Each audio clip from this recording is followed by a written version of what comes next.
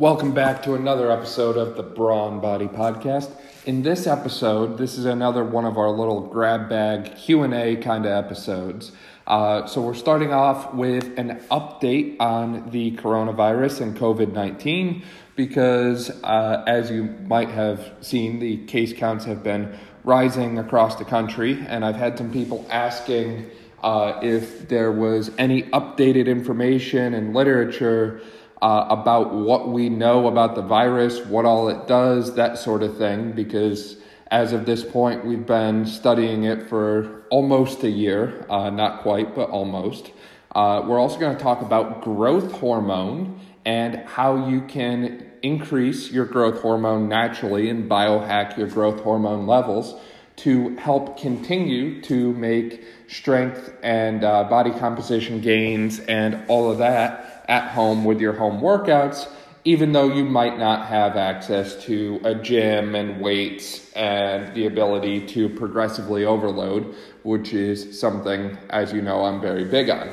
We're going to end by talking about ACL tears in women, and specifically the role that estrogen and the menstrual cycle plays in that. And this is obviously not a topic that I have any experience with because I am a male. However, in physical therapy, we talk about ACL tears in women quite often because, as you know, they're much more common in women than they are in men. We see over 400,000 ACL issues per year. So that's a lot of ACL tears and pathologies. And I was amazed at how few people knew the role of estrogen and what that does in ACL tear incidents. So we're going to shed a little light on that today. So diving right in here to our first topic, looking at the coronavirus. So as you might have seen, there was a July study published in JAMA's Journal of Cardiology, which, as you may know, JAMA is a pretty good ranking group there. So the article I'm currently referencing is Outcomes of Cardiovascular MRI on Patients Recently Recovered from COVID-19. And this was published end of July, early August. This got a lot of views. I think the number on the JAMA website directly was close to 1 million views on this. And what they found in this study was a lot of people who had COVID-19, tested positive, that sort of thing, had myocarditis. Up to 60% of people had myocarditis. And myocarditis is inflammation of the heart. So there was inflammation and, it's kind of hard to detect most of the time, but usually presents with things like shortness of breath, maybe a little chest pain, that sort of thing, right? Well, what's interesting is we know now that coronavirus is much worse in people with systemic inflammation and chronic inflammation. What do I mean by that? If you are someone who is living with a chronic disease, such as diabetes, obesity, hypertension, hyperlipidemia, or if you have any of these other things like leaky gut, so gut permeability issues, possibly candida overgrowth, all these different health factors, they result in increased levels of inflammation throughout your body, and the virus is significantly worse in people who have these issues. And this is part of the reason I think America struggles so much with this virus is we are not a healthy nation. You've heard me talk multiple times before how our overweight and obesity rate based on BMI is somewhere around 70% of our population. And we have models that project that number is going to be over 95% within the next 20 to 30 years. So coming very soon, which is kind of concerning from our standpoint in health and fitness and physical therapy, because the best medicine you can give is prevention and lowering your risk for different diseases and pathologies. But essentially, this inflammation is key Because if your body is in an inflamed state, and it's not just people who have different chronic diseases, it's also healthy people in some cases. Some people exercise excessively, too much, and then their body is inflamed, attempting to recover from it. You can overdo anything, and it's much easier to overdo being unhealthy than it is to overdo being healthy. But, if you're someone who's clocking in an hour and a half, 2 hours at the gym every day, doing, an hour or two of cardio, if you're working out for 4+ hours a day, 6-7 days a week, not giving your body a chance to properly recover, then I would imagine your inflammation levels are going to be significantly higher due to the amount of muscle damage and breakdown that you're causing. And this is why we emphasize the importance of proper eating and nutrition and diet. We talk about recovery a lot, foam rolling, red light, massage gun, mobility, that sort of thing. So inflammation, big problem with it is when your body is in an inflamed state, what happens?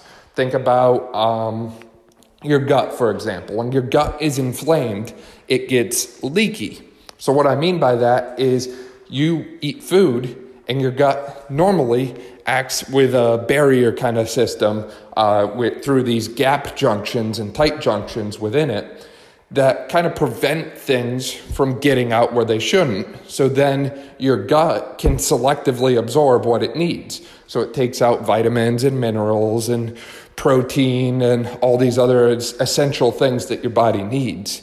Well, it doesn't absorb, other things like sugar alcohol. Sugar alcohol is indigestible. If your gut is leaky, what happens, and this is as a result of inflammation, there's ties with this to gluten and high carbohydrate diets, and that's a key argument that paleo and ketogenic diet people make, is this tie to gut health. Essentially, inflammation will expand those junctions and allow things to pass through into the body that shouldn't be there. So as a result, you're getting stuff that your body doesn't want in places where it doesn't normally belong. And your body doesn't usually react too well to that. There's a lot of other studies that even link high levels of inflammation, so chronic inflammation, to a whole host of variety of other disorders. You might have seen me share on the Instagram story the other day. There's a lot of ties right now between diabetes, which, as you know, is a huge issue in our country, type 1 and type 2. Huge tie from that to Alzheimer's and other neurological diseases. And we know that issues with your blood sugar impact your brain and its ability to clear itself out and clean itself up. And what happens is you get these abnormal protein accumulations in your brain when it can't clean itself up. So tau, beta amyloid plaques, all these different things you might have heard about before when CTE was a big thing in the country. And obviously diabetes causes a whole host of other things too, vascular, number one cause for amputations in America, that sort of thing. So the point we're making is inflammation is very common chronically in millions and millions of people. They don't realize they're living with it because it's very easy to treat, right? You just take some NSAIDs, which, they have side effects of themselves. But when it comes back to COVID here, kind of going full circle here, COVID plays on this inflammation response. So we just said chronic inflammation is tied with other diseases and disorders. Well, when your body is already in an inflamed state and it's trying to repair itself, this actually decreases your immunity and it makes it harder for your body to fight an infection. So when you have a whole new virus that enters your body, like the coronavirus, it's a lot harder for your body to try and fight it off and fend it off because it's already trying to repair itself from all these other things that are going on within it. It's kind of like trying to drive a race car when you put the 87 octane fuel that you put in your sedan in it. The race car is not going to run at its maximum capacity if it doesn't have the right fuel. So if you don't fuel your body properly, it's not going to run and work and operate as it should. So then when something goes wrong, like you get this new virus, you're exposed to it, then your body is not going to fight it and respond as it should. So what happens, and the theory with the COVID, is it might be a little bit more of an autoimmunity tie. And what they mean by that is your body is already in an inflamed state. We've got this new virus, new pathogen in our body, and we need to get rid of it. Well, our body's immune system is essentially trying to, it's kind of like swinging a sledgehammer to try and kill a fly on the wall. Eventually, you're going to get it, and it'll be fine. But in the process, odds are you're probably going to destroy a lot of stuff. And that's what they keep tying the COVID back to from everything I've seen, is it's so hard for your body in so many people, and especially those with the severe cases, it's so hard for them to find the virus within their body, their immune system. It's hard for the immune system to recognize and find the virus, and then it's even harder to get rid of it because of the state of health that they are in. So as a result, you see damage to other parts of your body, like your heart, like your kidneys. You see all kinds of dysfunction there. So that's kind of the latest theory from what I've seen from the literature, from the research, that sort of thing. And if you need links to any of these studies that I'm referencing, please feel free to let me know. One of the other key ones I referenced there was from the Journal of Autoimmunology, just published in, I think it was November of 2020. It was published in their November 2020 journal, and it's called Autoinflammatory and Autoimmune Conditions at the Crossroad of COVID-19. Another great article there, so highly recommend looking into that. That's another one, open access, free online. You can look it up and pull it up and read the whole thing. And they talk a little bit more about some of the other autoimmune conditions like Guillain-Barré and other things. I didn't really get into that because, Guillain-Barré is not something that impacts as many people as other conditions such as obesity and diabetes and that sort of thing. So that's our case, saying that there is some type of autoimmune involvement, autoimmune elements within COVID-19. And again, it's best to be aware of that and be up to date on the information. We still don't have a whole big idea or clue of, what all the virus is, all its different mechanisms, that sort of thing. We're still learning a lot. But again, it's still important to keep up to date with the latest theories and research, because this will guide how you can live your life to better accommodate for the condition. So obviously, if inflammation is such a big cause with the virus, maybe you increase your consumption of various anti-inflammatory foods and other things, and maybe you avoid some pro-inflammatory foods for a while. So things like sugars and vegetable oils, refined carbs, that sort of thing. And obviously, avoiding those things and living a healthy lifestyle is not just going to help you reduce your risk of infection and reduce disease severity, but it's also going to sprinkle over into other aspects of your life. You're going to see improved body composition, improved energy, mental focus, alertness. I mean, the side effects of living a healthier lifestyle are nothing but positives here. And if you need any help with that, again, we do personal training, we do consultations, we cover the whole range of services that you could need. We completely eliminate the guesswork for you. Head over to Instagram at BrawnBody, Brawn with a W. Send us a DM or email us at brawnbodytraining@gmail.com, and we'll make sure you're hooked up. We will be announcing some new sales here in the near future, so make sure you take advantage of that. So next, on to growth hormone. So if you didn't know, growth hormone, or some people call it somatotropin, basically this hormone is responsible for proper growth and development, and we want it within a good range. We don't want too much of this because excessive amounts of growth hormone cause issues like you see in, I don't know if any of you have ever seen Andre the Giant. He might be before some of your times, but this dude lived up to his name. I mean, he was basically kind of like this real-life Hulk kind of figure from excessive amounts of growth hormone, acromegaly. But we also can't have no growth hormone because growth hormone is essential for a variety of bodily functions. So there's a lot of talk too when you hear growth hormone about growth hormone supplements, especially with athletes, because growth hormone itself is a peptide hormone, and its release helps increase your muscle mass, it reduces fat mass, and it helps to regulate your blood glucose. So these three key factors are things that most people are really after and looking for. It comes from your anterior pituitary gland. I think we talked about that in our neuroscience podcast, so you can flip back to that if you need to.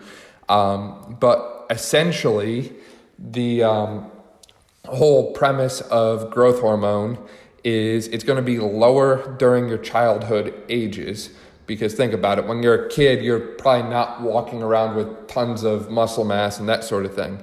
And then when you hit puberty, it exponentially increases. And it's going to remain pretty high until you're about 30 years old. So, they talk about being over the hill at 40. At 30, you start to see a little bit of a decline, and then it gets exponential every decade after that. So, big drop at 40. All kinds of fun things to look forward to with aging, right? And growth hormone itself can act directly on your body, but it also stimulates this other hormone called insulin-like growth factor. And insulin-like growth factor, or IGF-1, is similar to insulin. This is where the insulin-like comes in. And the growth factor, similar to growth hormone, this helps to reproduce and regenerate cells, especially those that have been damaged. So as such, that makes sense that you would want higher levels of IGF-1 and growth hormone after exercise, especially to help your body recover. And there's even studies that show growth hormone is its main action is promoting cell differentiation and expansion. It helps to transport amino acids throughout your body, breaks down and mobilizes fat tissues, all that stuff that we already talked about. Now, I mentioned growth hormone supplementation. Believe it or not, because your body can actually produce growth hormone itself and does so normally, the supplementation does more harm than good because you drive your growth hormone levels into those dangerous zones for the most part. And whenever your body has too much of something, it has these built-in feedback loops that cause it to reduce how much it produces. So if your body has too much growth hormone, it checks itself and says, okay, we need to reduce how much we're making so we're back into a normal level, a normal range. And your body functions best in these normal ranges for everything: pH, oxygen level, carbon dioxide level, any hormone level. It's very good at regulating itself and keeping itself within a normal range. However, when we synthetically inject ourselves with artificial anabolic hormones, such as growth hormone, testosterone, the list goes on, our body loses its ability to regulate itself because you keep putting more and more and more in, and your body keeps telling itself, okay, we have to stop producing it, we have too much. We have to stop producing it, we have too much, right? Well, as a result of you putting in so much and your body telling itself to cut off the supply chain because there's too much within it, your body's going to lose or reduce its ability to produce these hormones on its own. So the research doesn't really hold up to the use of these hormones even for their benefits. There was one study that found growth hormone supplementation did not produce any significant effects, muscle mass gain, fat loss, anything of the sort in healthy individuals. Now, there are cases for growth hormone supplementation in individuals who are deficient, but clearly that's a very different case. And there's also cases being made for the older individuals, senior citizens, the elderly, receiving growth hormone and testosterone and other different supplement, estrogen, other hormone type supplementations because they're deficient in it. And again, that makes sense. If you're low in something, you would provide some kind of supplement to return it to normal levels. But for our purposes, again, a lot of these hormones have a pretty wide range that they can function in. You just need to keep it within the range. And the best way to keep everything within its normal range is to let your body control it. Let your body be the master switchboard and the CEO. But there's certain things you can do on a daily basis that trigger your body and signal your body to release more growth hormone. And again, because it's your body regulating itself, it's going to keep itself where it should be. So obviously first is exercise. You want to build muscle, you want to burn body fat. Well, exercise is usually a good place to start, right? Now, what kind of exercise specifically are we going to be looking at? Because obviously there's all kinds of different forms of exercise, especially lately. Should we be doing calisthenics? Should we be doing aerobic? Whatever. So believe it or not, both aerobic and resistance exercise will significantly increase your growth hormone levels. And it's correlated with intensity. So the harder you work out, the more growth hormone you're going to release. There's a lot of research that shows, and I even remember this from one of the classes I took, it was in our textbook, that trained runners have a faster growth hormone response when they start running than people who do not run.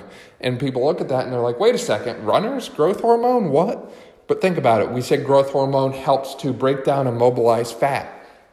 Well, if you're a runner and you're running, for a prolonged period of time, prolonged distance of time, then obviously you're going to need to break down fat and use it as fuel.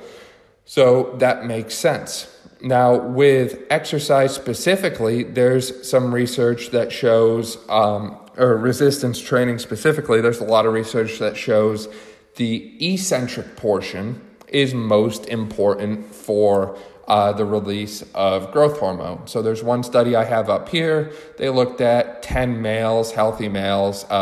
It was hormonal responses following eccentric exercise in humans. And I know you're probably coming off of that podcast from last week about, good scientific evidence. And you're saying, okay, only 10 people. This is a small study. So what's going on? I liked how they were all very similar demographic. So obviously you look at people of the same demographic and you're better able to draw conclusions than you would be from looking at people of very different demographics and backgrounds.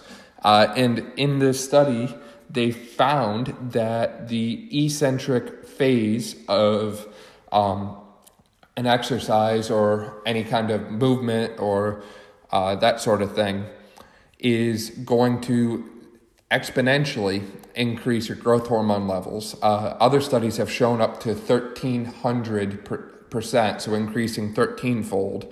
And the reason in this study is the damaging that occurs to your muscles and tendinous adaptations to your muscle tendons that occur during eccentric activity.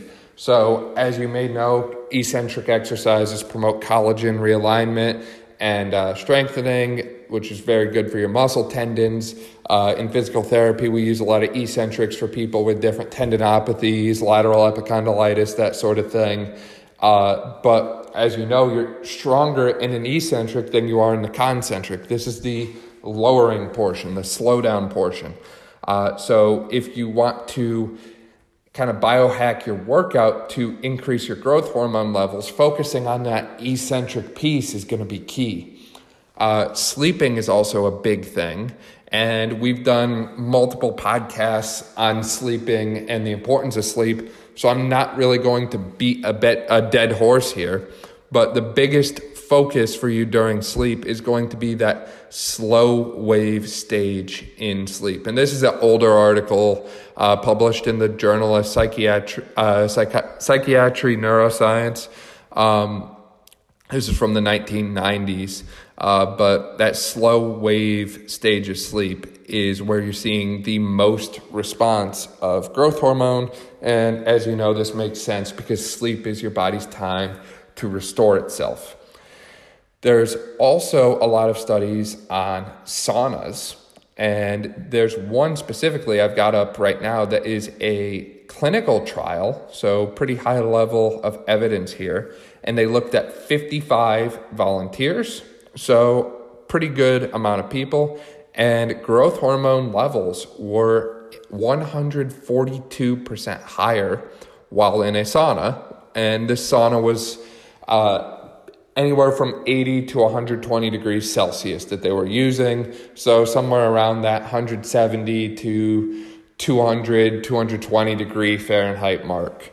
So essentially, while they were in the sauna, their growth hormone levels increased exponentially. They returned to normal afterwards. Again, that feedback loop.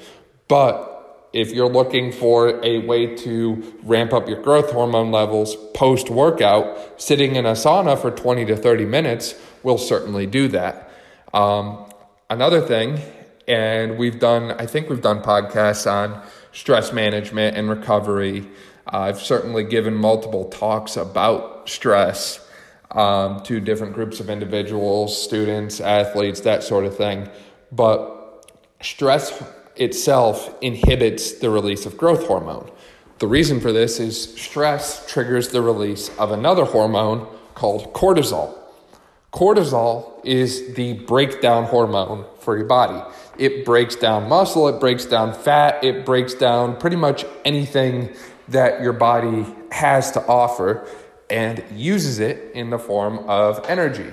So going back to our runner example, obviously, if you've run enough, your body will secrete cortisol because it will help to provide more fuel to keep you moving.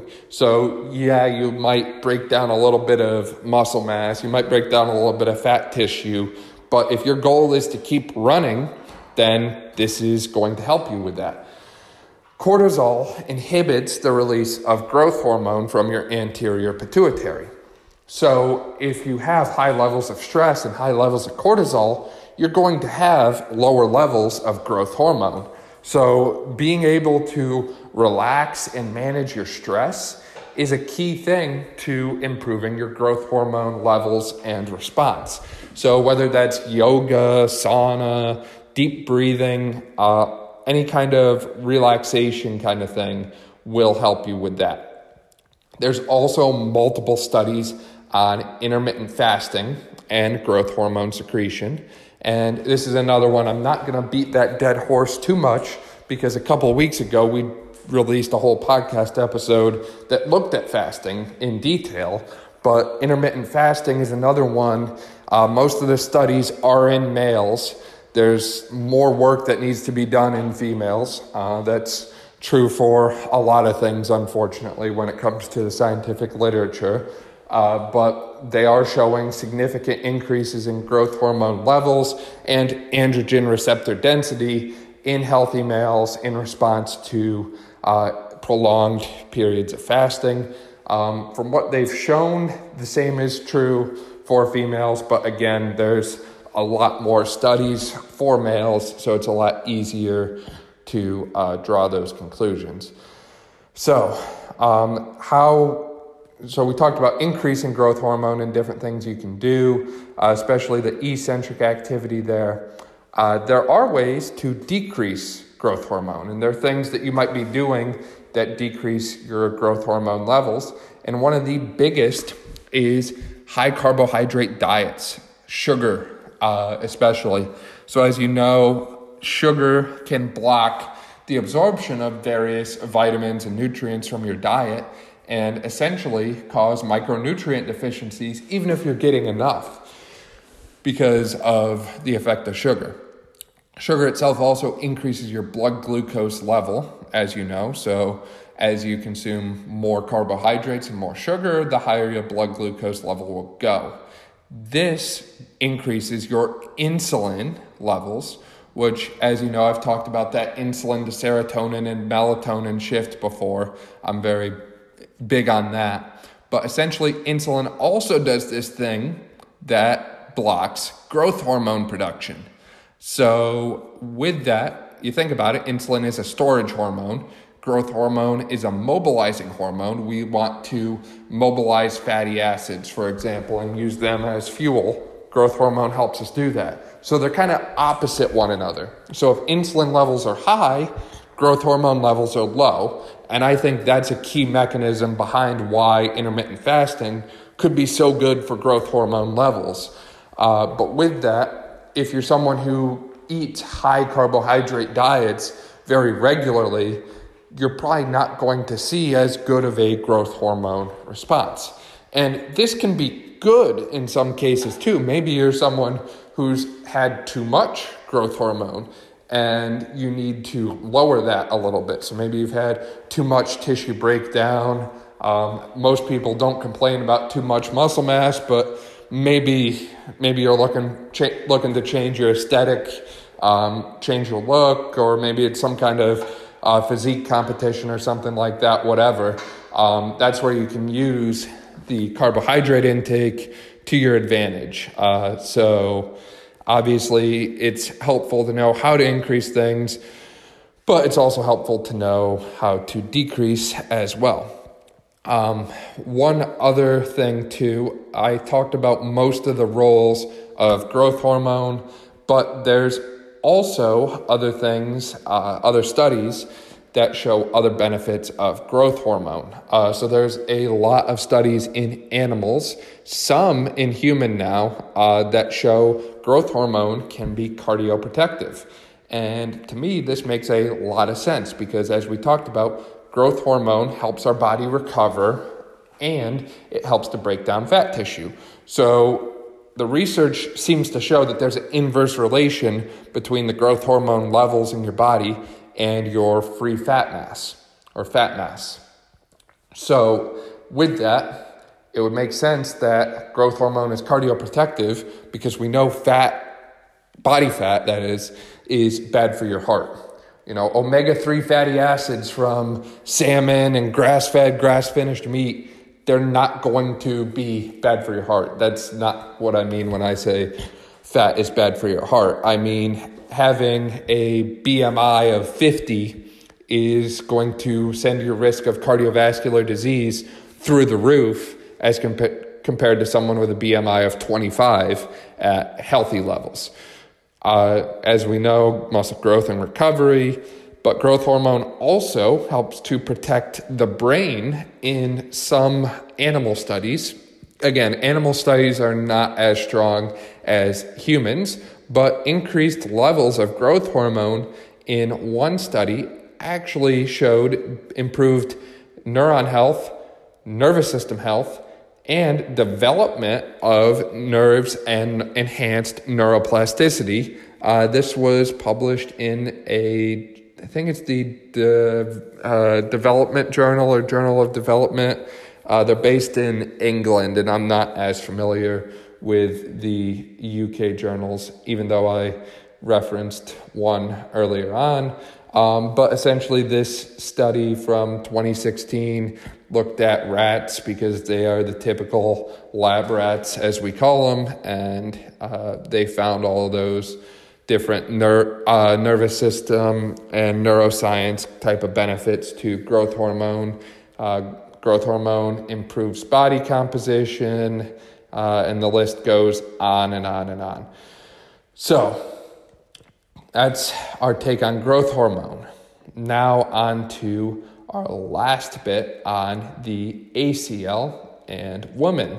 So again, as a male athlete and male who is into fitness and that sort of thing, I don't have a lot of personal experience with ACL injuries and estrogen, so I cannot speak personally on this topic, but we're going off of what the literature says here. So if you didn't know, the ACL, at least in females, has estrogen receptors within it.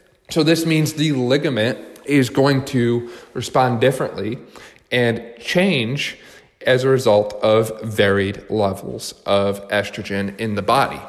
Now, you wouldn't think that's a big deal, except females throughout their life go through a lot of different fluctuations with their estrogen hormone levels. So this occurs on a monthly basis due to the menstrual cycle. This occurs on a lifetime basis due to things like menopause and that sort of thing. So a lot of fluctuations there, right? So the first article we're looking at is from an athletic training journal, Journal of Athletic Training. This is from the 2000s, and they looked at 38 different female athletes, and they looked at these 38 athletes over a 3-year period, okay? So a lot of data was collected here, and their main takeaway from this study was that a greater number of ACL injuries and pathologies occur on the first 2 days of the menstrual cycle, which correlates with the estrogen levels on those reported cycle days. So the correlations they had they looked at different correlations through different statistical tests and measures. So they looked at correlation between saliva and estrogen and progesterone, that sort of thing. I'm not going to get too into the design here because I don't want to bore you with that. A lot of people said, last week was kind of boring listening to, this study, that sort of thing. But essentially, estrogen levels are, if you look at their various figures, they found that estrogen levels tend to be pretty low around day 1 or 2 of the cycle, and they peak a little bit before day 14. At day 14 is when ovulation occurs, and they peak a few days before that. So clearly there's some kind of correlation there between the ACL and estrogen. And again, the ACL has estrogen receptors, so the hormone can bind to those. It makes sense that there is some type of association there. Another study, and this one was more recent. This was published in the Orthopedic Journal of Sports Medicine in 2017. And this one is the effect of menstrual cycle and contraceptives on ACL injuries and laxity. And this is the highest level of evidence you can get because this is a meta-analysis and systematic review with level 4 evidence. So this is a very good study. And in their conclusion, they showed that the literature suggests an association between hormone fluctuations and ACL injury. There are some studies, and they even reference this here, that showed that oral contraceptive use may offer up to 20% reduced risk of injury. Now, they do come out and say, the strength of this evidence is very low. There's not been a whole lot of long-term studies to look at that and that sort of thing. But there is the belief anyways that oral contraceptive use through estrogen can actually reduce the risk of injuring your ACL, which is pretty cool if you're a woman, because as we talked about, females are significantly more likely to injure their ACLs. And when you look at the research on ACL injury, a lot of people look at it and they say, oh, well, no big deal. They've been doing that surgery for years. They'll just come right back. Everything will be fine. If you have ever had any kind of ACL injury or tear, or, you required a total reconstruction, so to speak, that's not always the case. The rehab process can be long and grueling, especially if you've got a physical therapist who's, pushing you to make sure you get that full extension range back. It is very important, by the way. You really need to listen to your PTs, do your home exercise programs. A little plug for that real quick. But a large majority of people who injure their ACL do not return to their prior level of function and activity. Bigger still, a decent percentage never return to playing the sport that they were playing. And, there's a lot of different types of grafts that they can use to repair the ACL. I don't want to get too lost into the different things there, like hamstring grafts and the advantages and disadvantages to each thing. Obviously, the gold standard is I think it's the bone patellar bone graft, which is essentially you have a bone plug on both sides of where they reconstruct their ACL, that sort of thing. There's a lot of different approaches they use, and there's advantages and disadvantages to each. But regardless, anytime you have a major surgery like that on a key athletic body structure, such as your knee, your chances of returning to the same level of play and function are lower than someone who, is healthy and has never had that kind of injury or pathology. And there's also the risk of scar tissue buildup. I've seen a lot of people too who they never regained their full extension range, and now their knee is kind of slightly flexed all the time. They can get to 5 degrees. They run from a 5 to 135 degree angle. So they can't get full extension. And obviously that's going to impact your ability to do things that require knee extension, such as a squat or other athletic activities like that, jumping, landing, cutting, that sort of thing. So the reason I bring this up too is, as you know, I have talked about this a few different times. I don't think that high school sports coaches and physical education teachers and the travel team coaches have enough knowledge of this sort of thing to be accurately informing their athletes. I've talked with multiple female athletes about this before, and they're always mind blown when I tell them that there's links between their ACL and estrogen and their menstrual cycle, because they've never heard that before. And what they said is, if I had known that, I might, scale it back a little bit in practice on day 1 or day 2 of the cycle there, just to kind of help reduce my risk of injury, let my body stay healthy, recover, that sort of thing. And obviously, if you get injured, you wouldn't want it to be during, just a practice, that sort of thing. So I think this is a key hot topic issue that is getting ignored for the most part by sports and the sports world, that needs a little more attention. Because again, if you can reduce the risk of injury for someone by, we looked at the literature there, by at least 20%, that's pretty significant. And if you reduce the risk of injury by 20%, think of how many less ACL tears, how many less ACL reconstructions you're doing on a yearly basis. We said 400,000 a year. What if that number was 350,000 a year? Or we'll even go more than that. What if it was just 375, 380,000 a year? What if we reduced that number by 20,000? That's 20,000 more athletes that are continuing to improve and get better and maintain their current level of function and maintain a high level of play. That's 20,000 ACL reconstruction surgeries that we just cut from our annual healthcare expenditure. As you know, healthcare is a big money business in America, and I say the term business because it is very lucrative. I don't know what the current cost of a ACL reconstruction surgery runs. I had bilateral inguinal hernia repair about a year ago. Actually, it is a year ago. Wow. A year ago today when this episode airs. And that ran somewhere around 40,000, I think.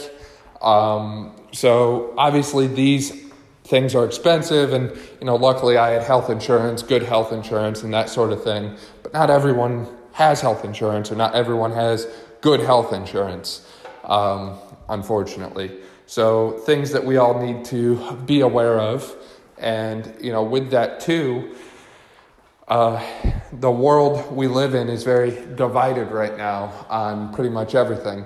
So finding ways that we can unite together through health and fitness and, promoting the common good is essential, I think. And with that, that's going to conclude today's episode on COVID, growth hormone, and ACLs and estrogen. So again, very random mix there, a little bit of a grab bag, but hope you enjoyed listening to the episode. Thank you as always for tuning in. If you like this episode, please feel free to like, subscribe, and share with a friend. And also make sure to follow us on social media at Brawn Body, Brawn with a W, and reach out to us for any of your health, fitness, and training needs. Thank you again.